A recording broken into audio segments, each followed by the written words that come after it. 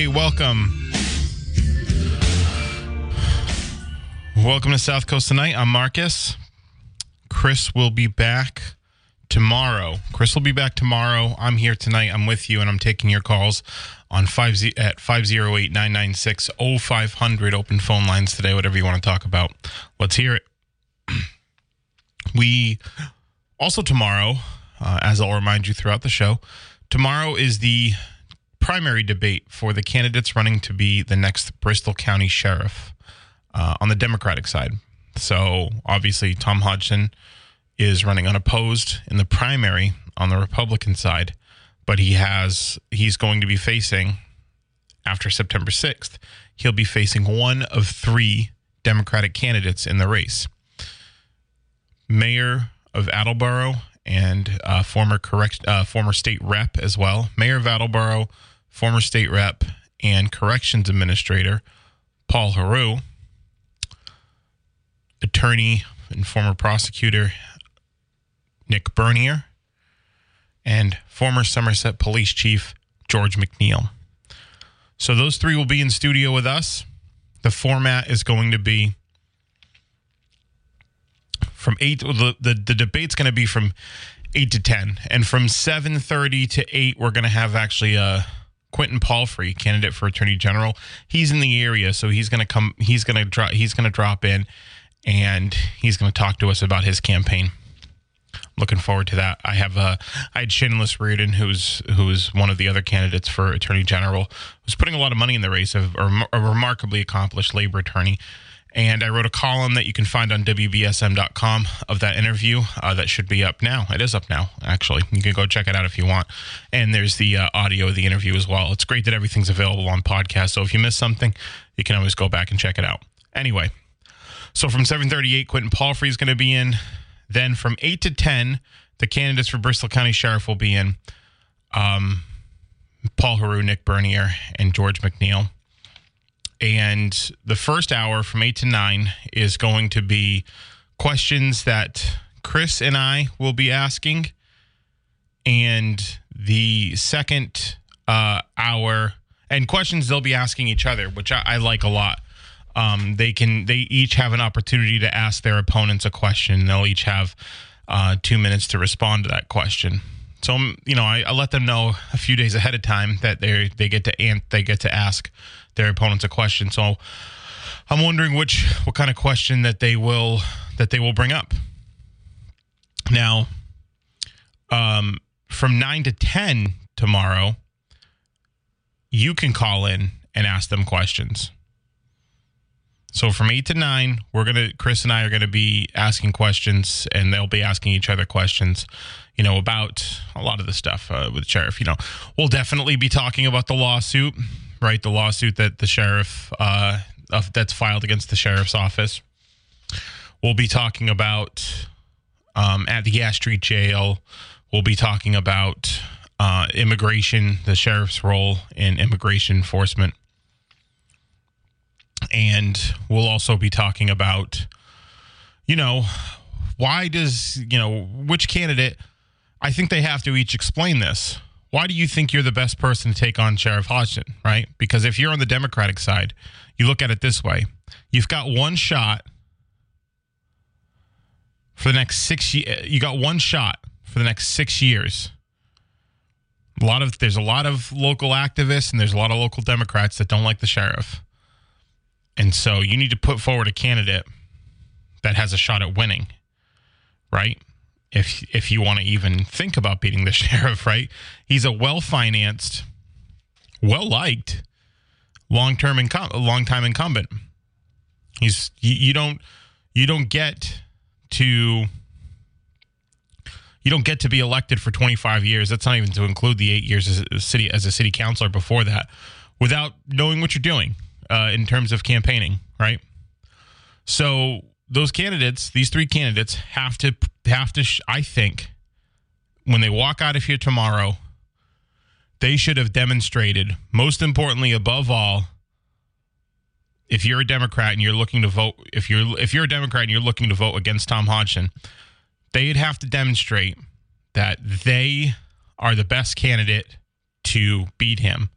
Not even necessarily like, yeah, of course, like being, having the best policies and all that is good. I think if you're a Democrat, you probably look at it this way. Well, whatever policies they're going to put in are going to probably be what I prefer more than what Tom Hodgson prefers. So, and I'm not saying those things are mutually exclusive, right? The best candidate could also have the best policies and all that, but they have to demonstrate why they're the best candidate to take on Tom Hodgson in the fall.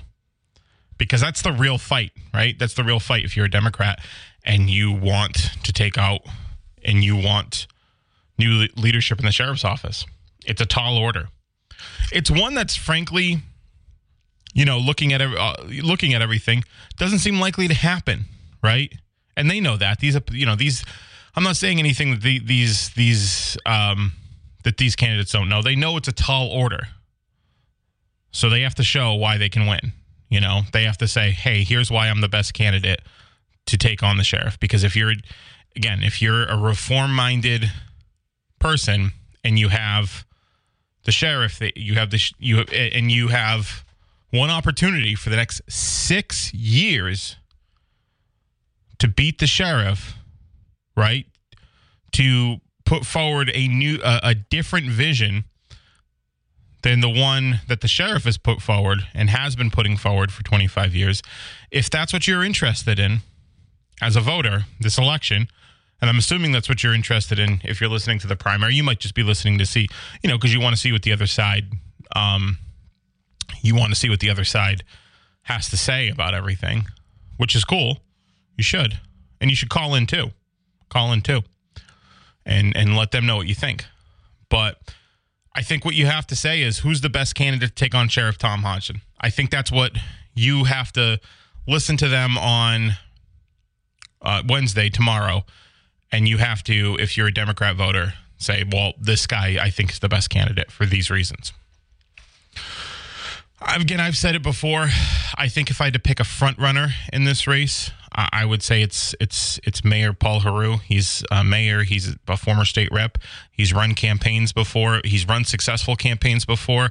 He's beaten incumbents before. He's run campaigns on both the regional and municipal level, and he's raised the most money by quite a bit.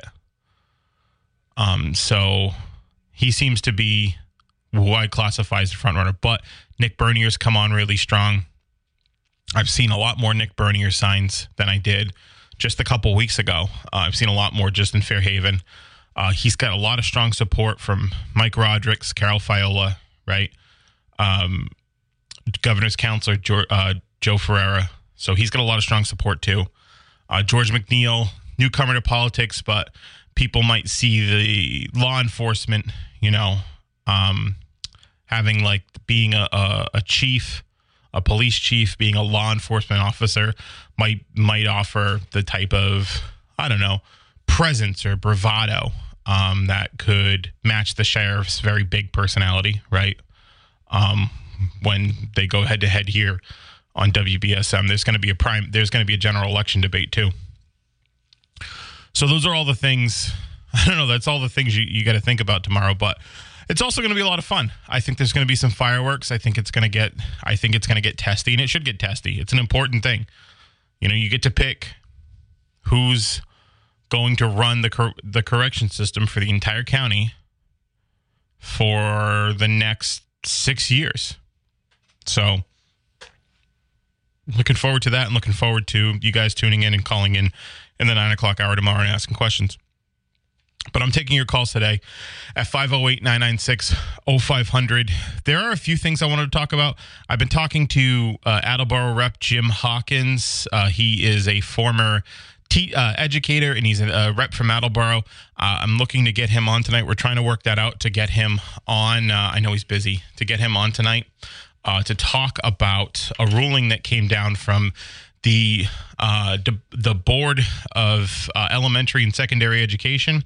And I don't know if you heard about this. I know we got teachers in our audience, so I'm definitely interested in hearing opinions on this. And you can call in or message on the app chat at 508-996-0500 or message us on the WBSM app chat. But the Board of Elementary and Secondary Education on Monday voted to raise the MCAS scores. If if you can believe it, they voted to, in the midst of a global pandemic where students basically lost a year and a half to 2 years of education, where MCAS scores last fall had already shown to be plummeting after the pandemic.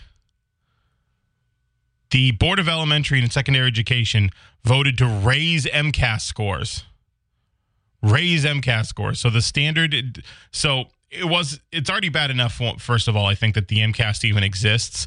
The high stakes, dogmatic approach to standardized testing has cost deserving students an opportunity at a diploma and an opportunity for more employment.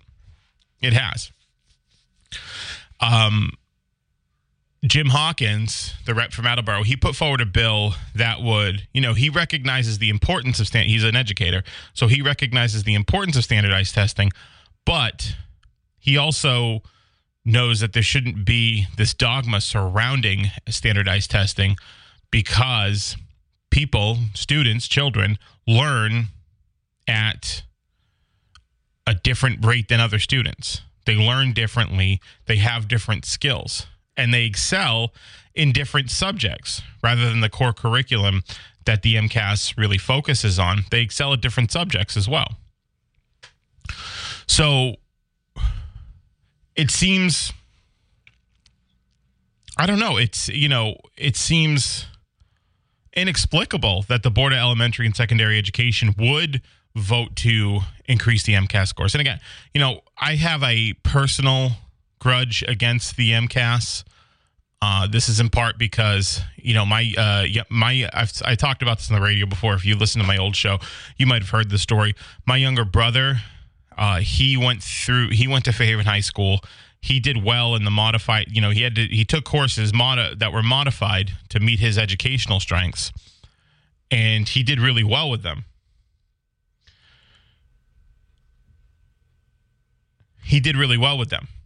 So, but since his educational strengths didn't mesh with the standardized testing that is the MCAS, he wasn't able to get his diploma and still doesn't have it to this day.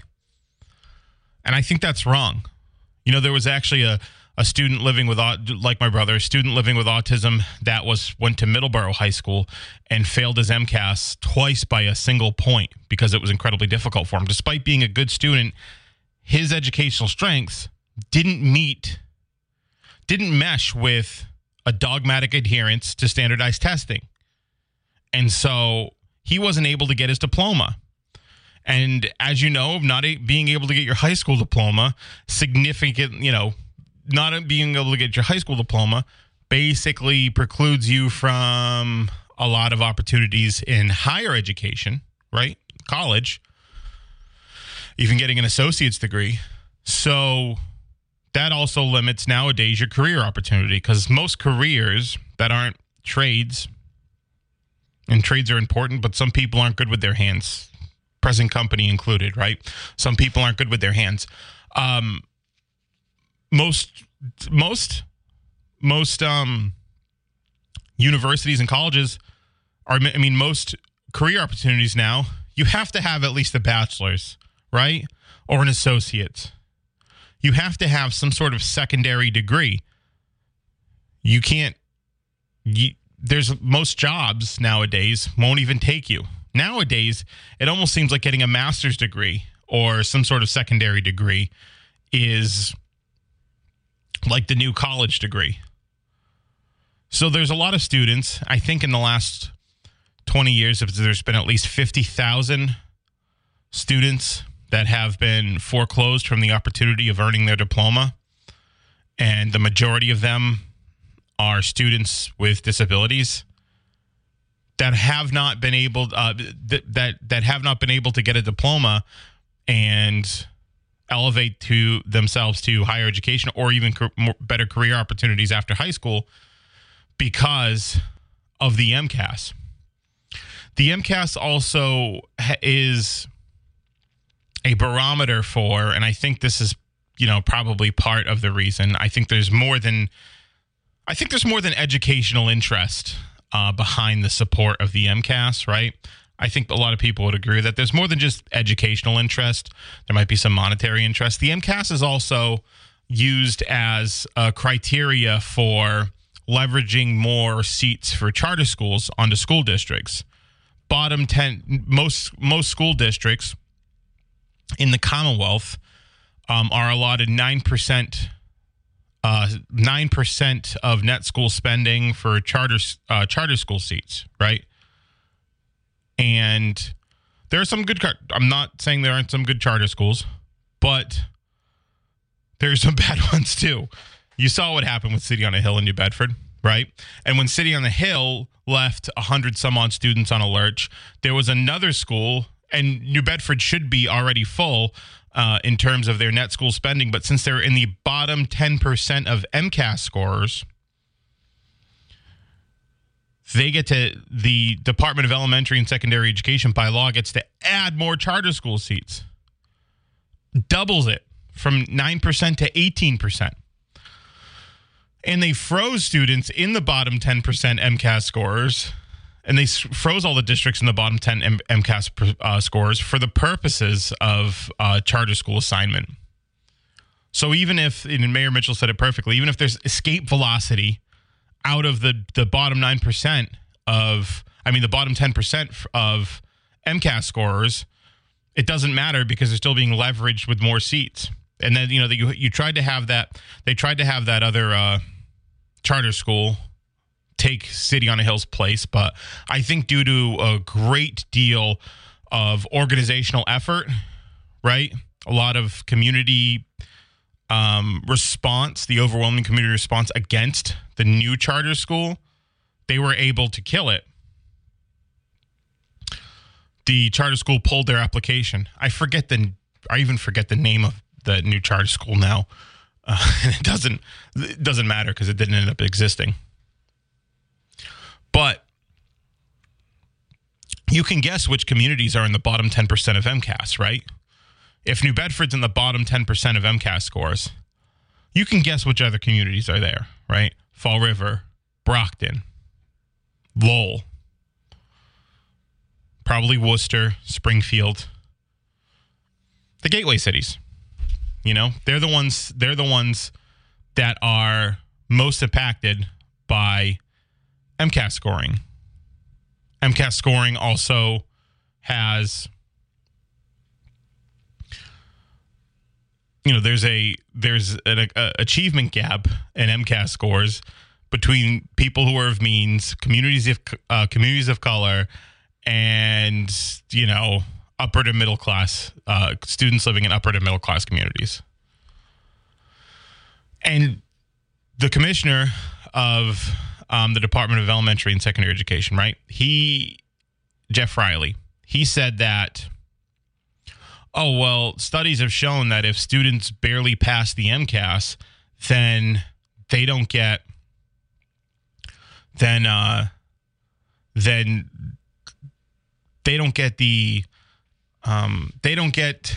don't do as well in the job market or in college. But the response to that is to then just completely foreclose them from the opportunity of getting their diploma. It doesn't make any sense. Well, if they're barely passing and they're not doing as well in college, what we should do is just keep them from getting their diploma altogether. It doesn't make any sense. This approach doesn't make any sense. It's hurting students and it's hurting vulnerable students. Now, I'm not an educator, which is why I invited one on the program. And again, we're working on him joining us tonight. We'll try to figure that out. But I haven't talked to a single educator that is in favor of the MCAS. The MTA, the Mass Teachers Association, which is the largest teachers union in the state, they're against the MCAS. The Board of Elementary and Secondary Education had public hearings about the prospect of raising MCAS scores. And they had overwhelming testimony of parents, of students, of educators pleading them not to do this because the momentum on this policy issue isn't in favor of fortifying the MCAS as an integral part of our education system. It's the momentum's in favor of abolishing the MCAS altogether. There's, I think, 100 lawmakers sent the Department of Elementary and Secondary Education a letter asking them not to raise the test scores. 100 legislatures, 100. I think maybe over 100. But there's what? A couple hundred legislators in the on Beacon Hill? I think 200, 160. I think there's 160 state reps and 40 senators. Someone can correct me on that. Someone who's a rep or a senator could correct me on that. I know they listen. But I think it's 160 reps and 40 senators. So 100 lawmakers asked them not to raise the test scores. Because, again, the momentum is in. And I remember when I had Jim Hawkins on back in October of 2021 to talk about his legislation that he filed with Joe Comerford of Northampton, Senator Joe Comerford of Northampton. He said that the bill was going through hearings and that there was a lot of support for it. So the momentum's going in the other direction. But the Department of Elementary and Secondary Education decided that basically screw like the majority of lawmakers that are working on this issue, screw the overwhelming majority of parents and educators and students who don't want this, because, you know, what you've heard from a lot of educators is it's a great deal of undue stress. It's an undue burden on their education and on the students' education, because you're putting the students under a great deal of stress for this high stakes, winner take all testing. And I was lucky enough to go to private school and be precluded from the MCAS, which again is, I think, another problem, right? If you have enough, if I had parents with enough resources to send me to private school. So if you have enough resources to go to private school, you can get out of this requirement for this high stakes testing and just get your diploma. And that's the problem. It disproportionately impacts people without as much resources and school districts without as much resources. And I may have not taken the MCAS, but I've taken a couple high stakes winner takes all exams, right? I took the LSATs to get into law school, and I took the bar exam, which is a winner take all exam if there ever was one. And I've taken law school finals I've taken there are plenty of law school classes. In fact, it's basically the standard, right, in most law school classes, that it's 100% exam. But I think there's a difference between being at the time I was a 22 to 25-year-old man taking those exams and being a child. Because even as a 25-year-old man taking the bar exam and being taking the bar exam, that winner take all high stakes test, I was stressed. I've never been more stressed in my entire life. And I was a 25-year-old man. Imagine how the kids feel, knowing that their entire future hinges on those exams. And the Department of Elementary and Secondary Education decided, well, it needs to be harder now. It needs to be harder. There are kids that are barely passing it that aren't doing as well. So instead of maybe, coming up with alternative ways to play to their educational strengths, to accommodate their educational strengths so that they can flourish, right, in a learning environment and maybe then do well in post-secondary and employment opportunities, they decided, let's just make it harder. It's got to be harder. Those kids that barely pass, well, we can't let them pass. We can't let them pass because, I guess it screws up their graduation statistics for college. I have no idea. It doesn't make any sense. 508-996-0500. We're going to take a break. We'll be right back. This is South Coast Night with Marcus. Chris is out, and he'll be back tomorrow. Hey, welcome back to South Coast Tonight. I'm Marcus. Chris is out. He'll be back tomorrow. But now we're joined by State Rep from Attleboro, Jim Hawkins. Hi, Rep Hawkins. How are you? Hi, how are you? I'm in the car, so I hope this works. Oh, yeah, of course. That's fine. So I had you on back in October. We talked about the legislation that you had filed to abolish the MCAS and replace it with less dogmatic approach to standardized testing. First, I was just wondering what your reaction. Sorry, I don't like the word abolish because we're still going to have standardized testing. It's just going to be a fairer version. Right, exactly. Anybody that hears that thinks that we're getting rid of it, and that doesn't make any. Yeah, that's a red flag for some people. So we're speaking with Rep. Jim Hawkins from Attleboro. So Rep. Hawkins, you're an opponent of MCAS. What's your reaction to the Board of Elementary and Secondary Education's decision on Monday? Well, I drove in there and I testified into Malden. I testified with Senator Jalen and Senator Comfort against it. We split it up because they only allow us 3 minutes each. We had a letter that was signed by half the legislature, and it took like a day to do that. Right. So that we submitted to them as testimony. It was the only people who didn't sign it were people that didn't know about it. Everybody in the legislature is totally against this move.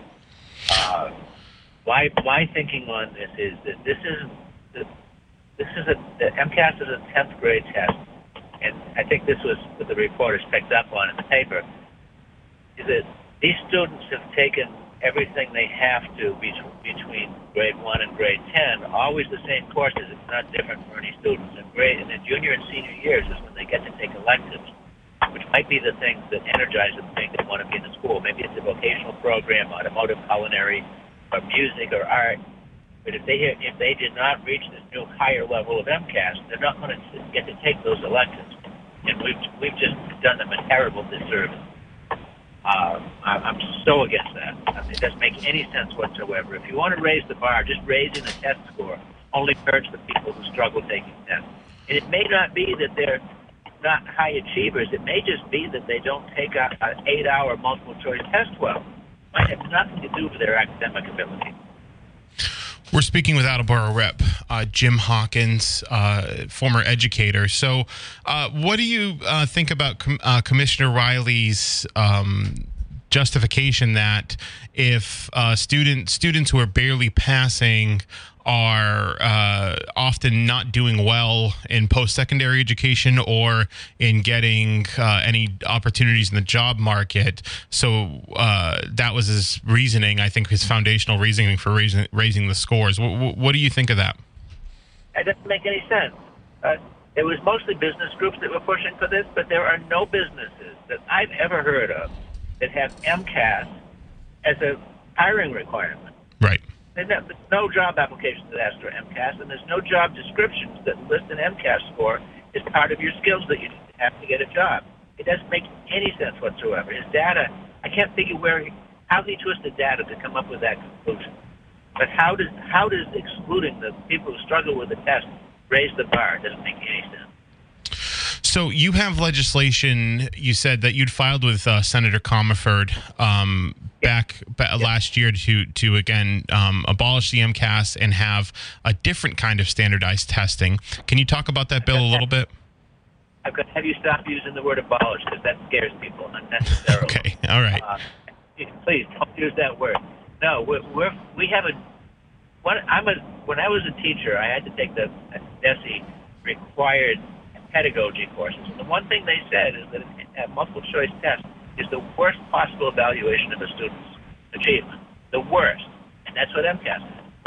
What are they doing? So what this program is MCIEA, which is Massachusetts Consortium for Innovative Education Assessment. And I'm proud to say Attleboro is one of only 8 school districts that's been pioneering this. But instead of MCAS, which is designed in the cubicles of Pearson Corporation, this is designed with teachers and school committees and administrators enthusiastically working together to come up with a performance-based test. Instead of a multiple-choice test, this would be a performance-based test. So it would be group work and project work, things that don't stress kids out, and they show everything they know in a group work. And group work and projects is what we're hoping to teach kids to do in the real world. It's perfect. It helps them. And it gives a much better picture of what the student knows, what the student can do. And it gives a much better picture of what the school is doing also. It gives a much more complete. It isn't just raw numbers. It's a pretty good description of what's happening in the school. It gives the school room, a way, a roadmap to improve that you don't get data. We're speaking with Attleboro Rep Jim Hawkins, former educator. So, as a former educator, what was your experiences with the MCAS? And what were your students' experiences with the MCAS? Well, I was a math teacher, so on Monday it's a 3-hour test. On Tuesday it's a 3-hour test. On Wednesday it's a 2-hour test. And I don't know about anybody else. I didn't take a test that long to get my master's degree. Right. We're doing this to 50-year-olds. It doesn't make any sense. And worse, it messes up the whole school day because of this 3-hour period. Because they're not all in the same classes. So there has to be, for that 3-hour test, there has to be a 3-hour period. And lunch is the same time, whatever lunch is. So that means the first period is only 20 minutes, which you might as well, they got to take attendance? Not doing anything. Right. And that lasts 3 hours. And the kids that aren't taking MCAS have a 3-hour test. And nobody has an attention span that long. That's a waste. Then the hot lunch has to be served at roughly the right time. So the last 2 periods, so that's normal, but the last 2 periods are shortened too. So there's Monday, Tuesday, Wednesday, multi-hour tests. Thursday, Friday are makeup tests for the kids who are absent from those days. But for the entire week, this is just the math, not ELA or science, just the math. Right. There's no learning happening in that building. None. All for tests. Rep Hawkins, are you there? I am. Okay. Yeah, we're speaking with we're speaking with Attleboro Rep Jim Hawkins, former educator. So you said that you had 100 legislatures, fellow legislatures in both the House and Senate sign the bill, and that is half of Beacon Hill, right? There's 160 reps and 40 senators. Sorry, some empty seats in the House. So I think this is 154. Right. I think 98 is top. But the thing is that people don't realize is that we don't have the staff to do this. We just sent it out, and that's how many people signed it. It was and we only gave them a couple of days because we thought the hearing was the next week. In the end, they postponed it. We only had a couple of days. In a couple of days, we got that. So all the legislators, both the House and the Senate, are totally against it. It doesn't make any sense. So, given that, you have your legislation, and the last I talked to you was back in the fall. It was going through. You're doing hearings in the on Beacon Hill. Do you think there's going to be any momentum behind your bill in the next session? Yeah. I know it's in January, but is there going to be any momentum behind your bill in the next session? What's the leadership think about this, Speaker Mariano or President Spilka? I can't speak for the Senate side. We met with Citizens for Public School, who was one of the groups that's involved in this with Mariano a couple of years ago, and he supported it. The problem is getting the word out that we're not getting rid of standardized testing. Everybody thinks if you're getting rid of standardized testing, it's a free proposal, and it's not. But the purpose of standardized testing is to measure what kids are doing. So we need to. It's people. Whatever you say, all they hear is we're getting rid of MCAS, and we're not getting rid of MCAS. We're modifying it. We're trying to make it more reasonable, more useful, less stressful. Yes, we're going to reintroduce it. We had a pretty good panel for the public hearing, and then I had another group with Progressive Caucus like a week after. And when I do it, I don't want lobbyists talking to people, to the other legislators. So I had it with Jack Schneider from Citizens, who was one of the authors of this program. I had it with Mary Najimy from MTA was on there, Dave Sawyer, who's a superintendent from Attleboro, a school committee person from Attleboro, 2 teachers from Attleboro, and a student from Attleboro. So it was grassroots, the people who are doing this talking about it.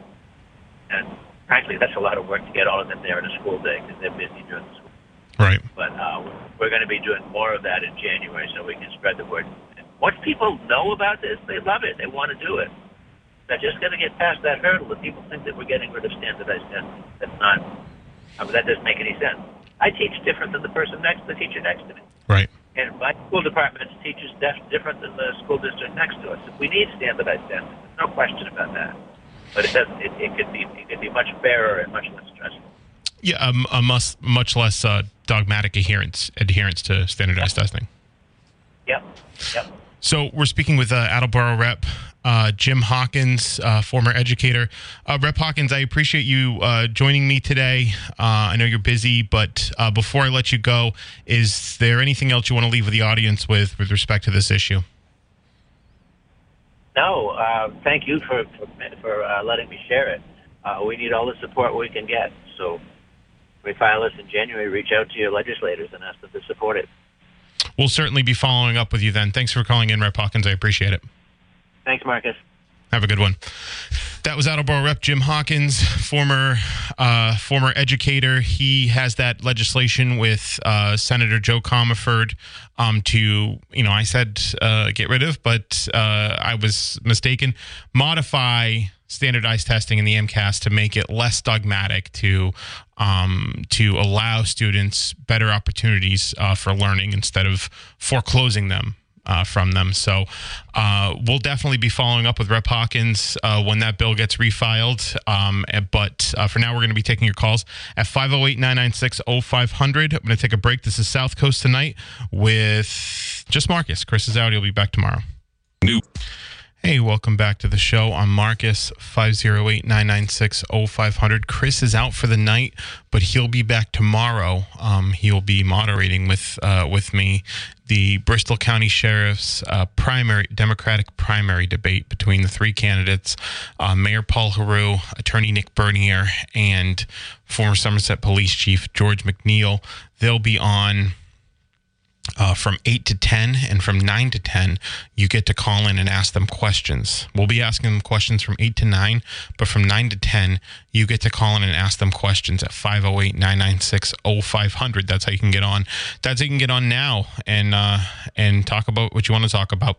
That was Attleboro Rep Jim Hawkins. He was a former educator. He was a math teacher, and I believe he actually ran, once Heroux ran for mayor, I believe he ran for I believe he's the successor to Paul Heroux, actually, in the State House. But he has that bill with Senator Joe Comerford of Northampton, and it's to modify standardized testing in schools to make it less dogmatic, right? To play to students' strengths, allow them to, He recognized the importance of standardized tests as, a measurement tool, right? But this high-stakes winner-take-all model is failing our students, right? It's failing our students. He doesn't like it. Said more than half. They had more than half the legislature in one day sign that letter. Said they could have gotten more. He's already met with Speaker Mariano and leadership, and they're into it. He says, when they get more momentum behind this, they can get people on board. So that's important. I had him on in the fall. I'm going to have him on again, definitely soon, again to follow up on this. How the legislative session ended in July, so it's not until January that they have a chance to refile that bill, and they're going to do that. But they have a lot of interest around it. 100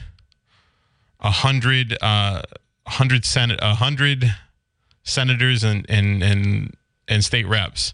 And as he said, because typically there's 200 seats in Beacon Hill. There's 200 seats. That's 160 reps and 40 senators. But he said some are vacant, right? There's some vacant seats. Some people have, stepped down for whatever reason. Some people have maybe moved on to another position in government. So there's 154 some odd seats and maybe 2 Senate seats that are vacant. But in any event, that means the majority of the legislature in one day was able to jump on this, and they said they have a lot of momentum behind it. So hopefully they're able to build on that and get this thing going because, as he said, this doesn't make any sense. It doesn't make any sense for our students. Again, I know it's an issue that affected me personally because, again, I have a brother who was living with autism who did well in school, but because his educational strengths didn't mesh with the MCAS, he wasn't able to get his diploma. And there's a lot of people like that. And there's a lot of communities that are disadvantaged, that have communities with high populations of high need students are almost always in the bottom 10% of MCAS scorers. So, it does nothing. It serves no other purpose but to continue the inequities in our education system, despite the fact that Massachusetts is the best education system in the country consistently. It can be better without a strict adherence to standardized testing. Like he said, they're going to modify it. They're not going to get rid of standardized testing. They're going to modify it to, again, make it, what he recognizes as a necessary tool for measurement, but not necessarily this winners take all high stakes testing that, like, basically, again, I took for the bar exam. I took that for the bar exam. It stressed me out. And I was 25. I was a 25-year-old adult. 25-year-old adult. Your brain's fully developed at 25, right? It's definitely not at like 15. So imagine how the kids feel. 508-996-0500 and take a break. We'll be right back. 1420 Notion. Okay, that was the first hour. I want to thank Attleboro Rep Jim Hawkins for coming in and talking about that important stuff, that legislation that's going to modify the MCAS and, help create a more equitable educational system that plays to everybody's educational strengths. So I have a column on that. You can check that out. It was from a while ago, but I'll definitely put another one out for that. And I want to thank him for coming in. All right, guys, I'll catch you on the other side of the 8 o'clock hour.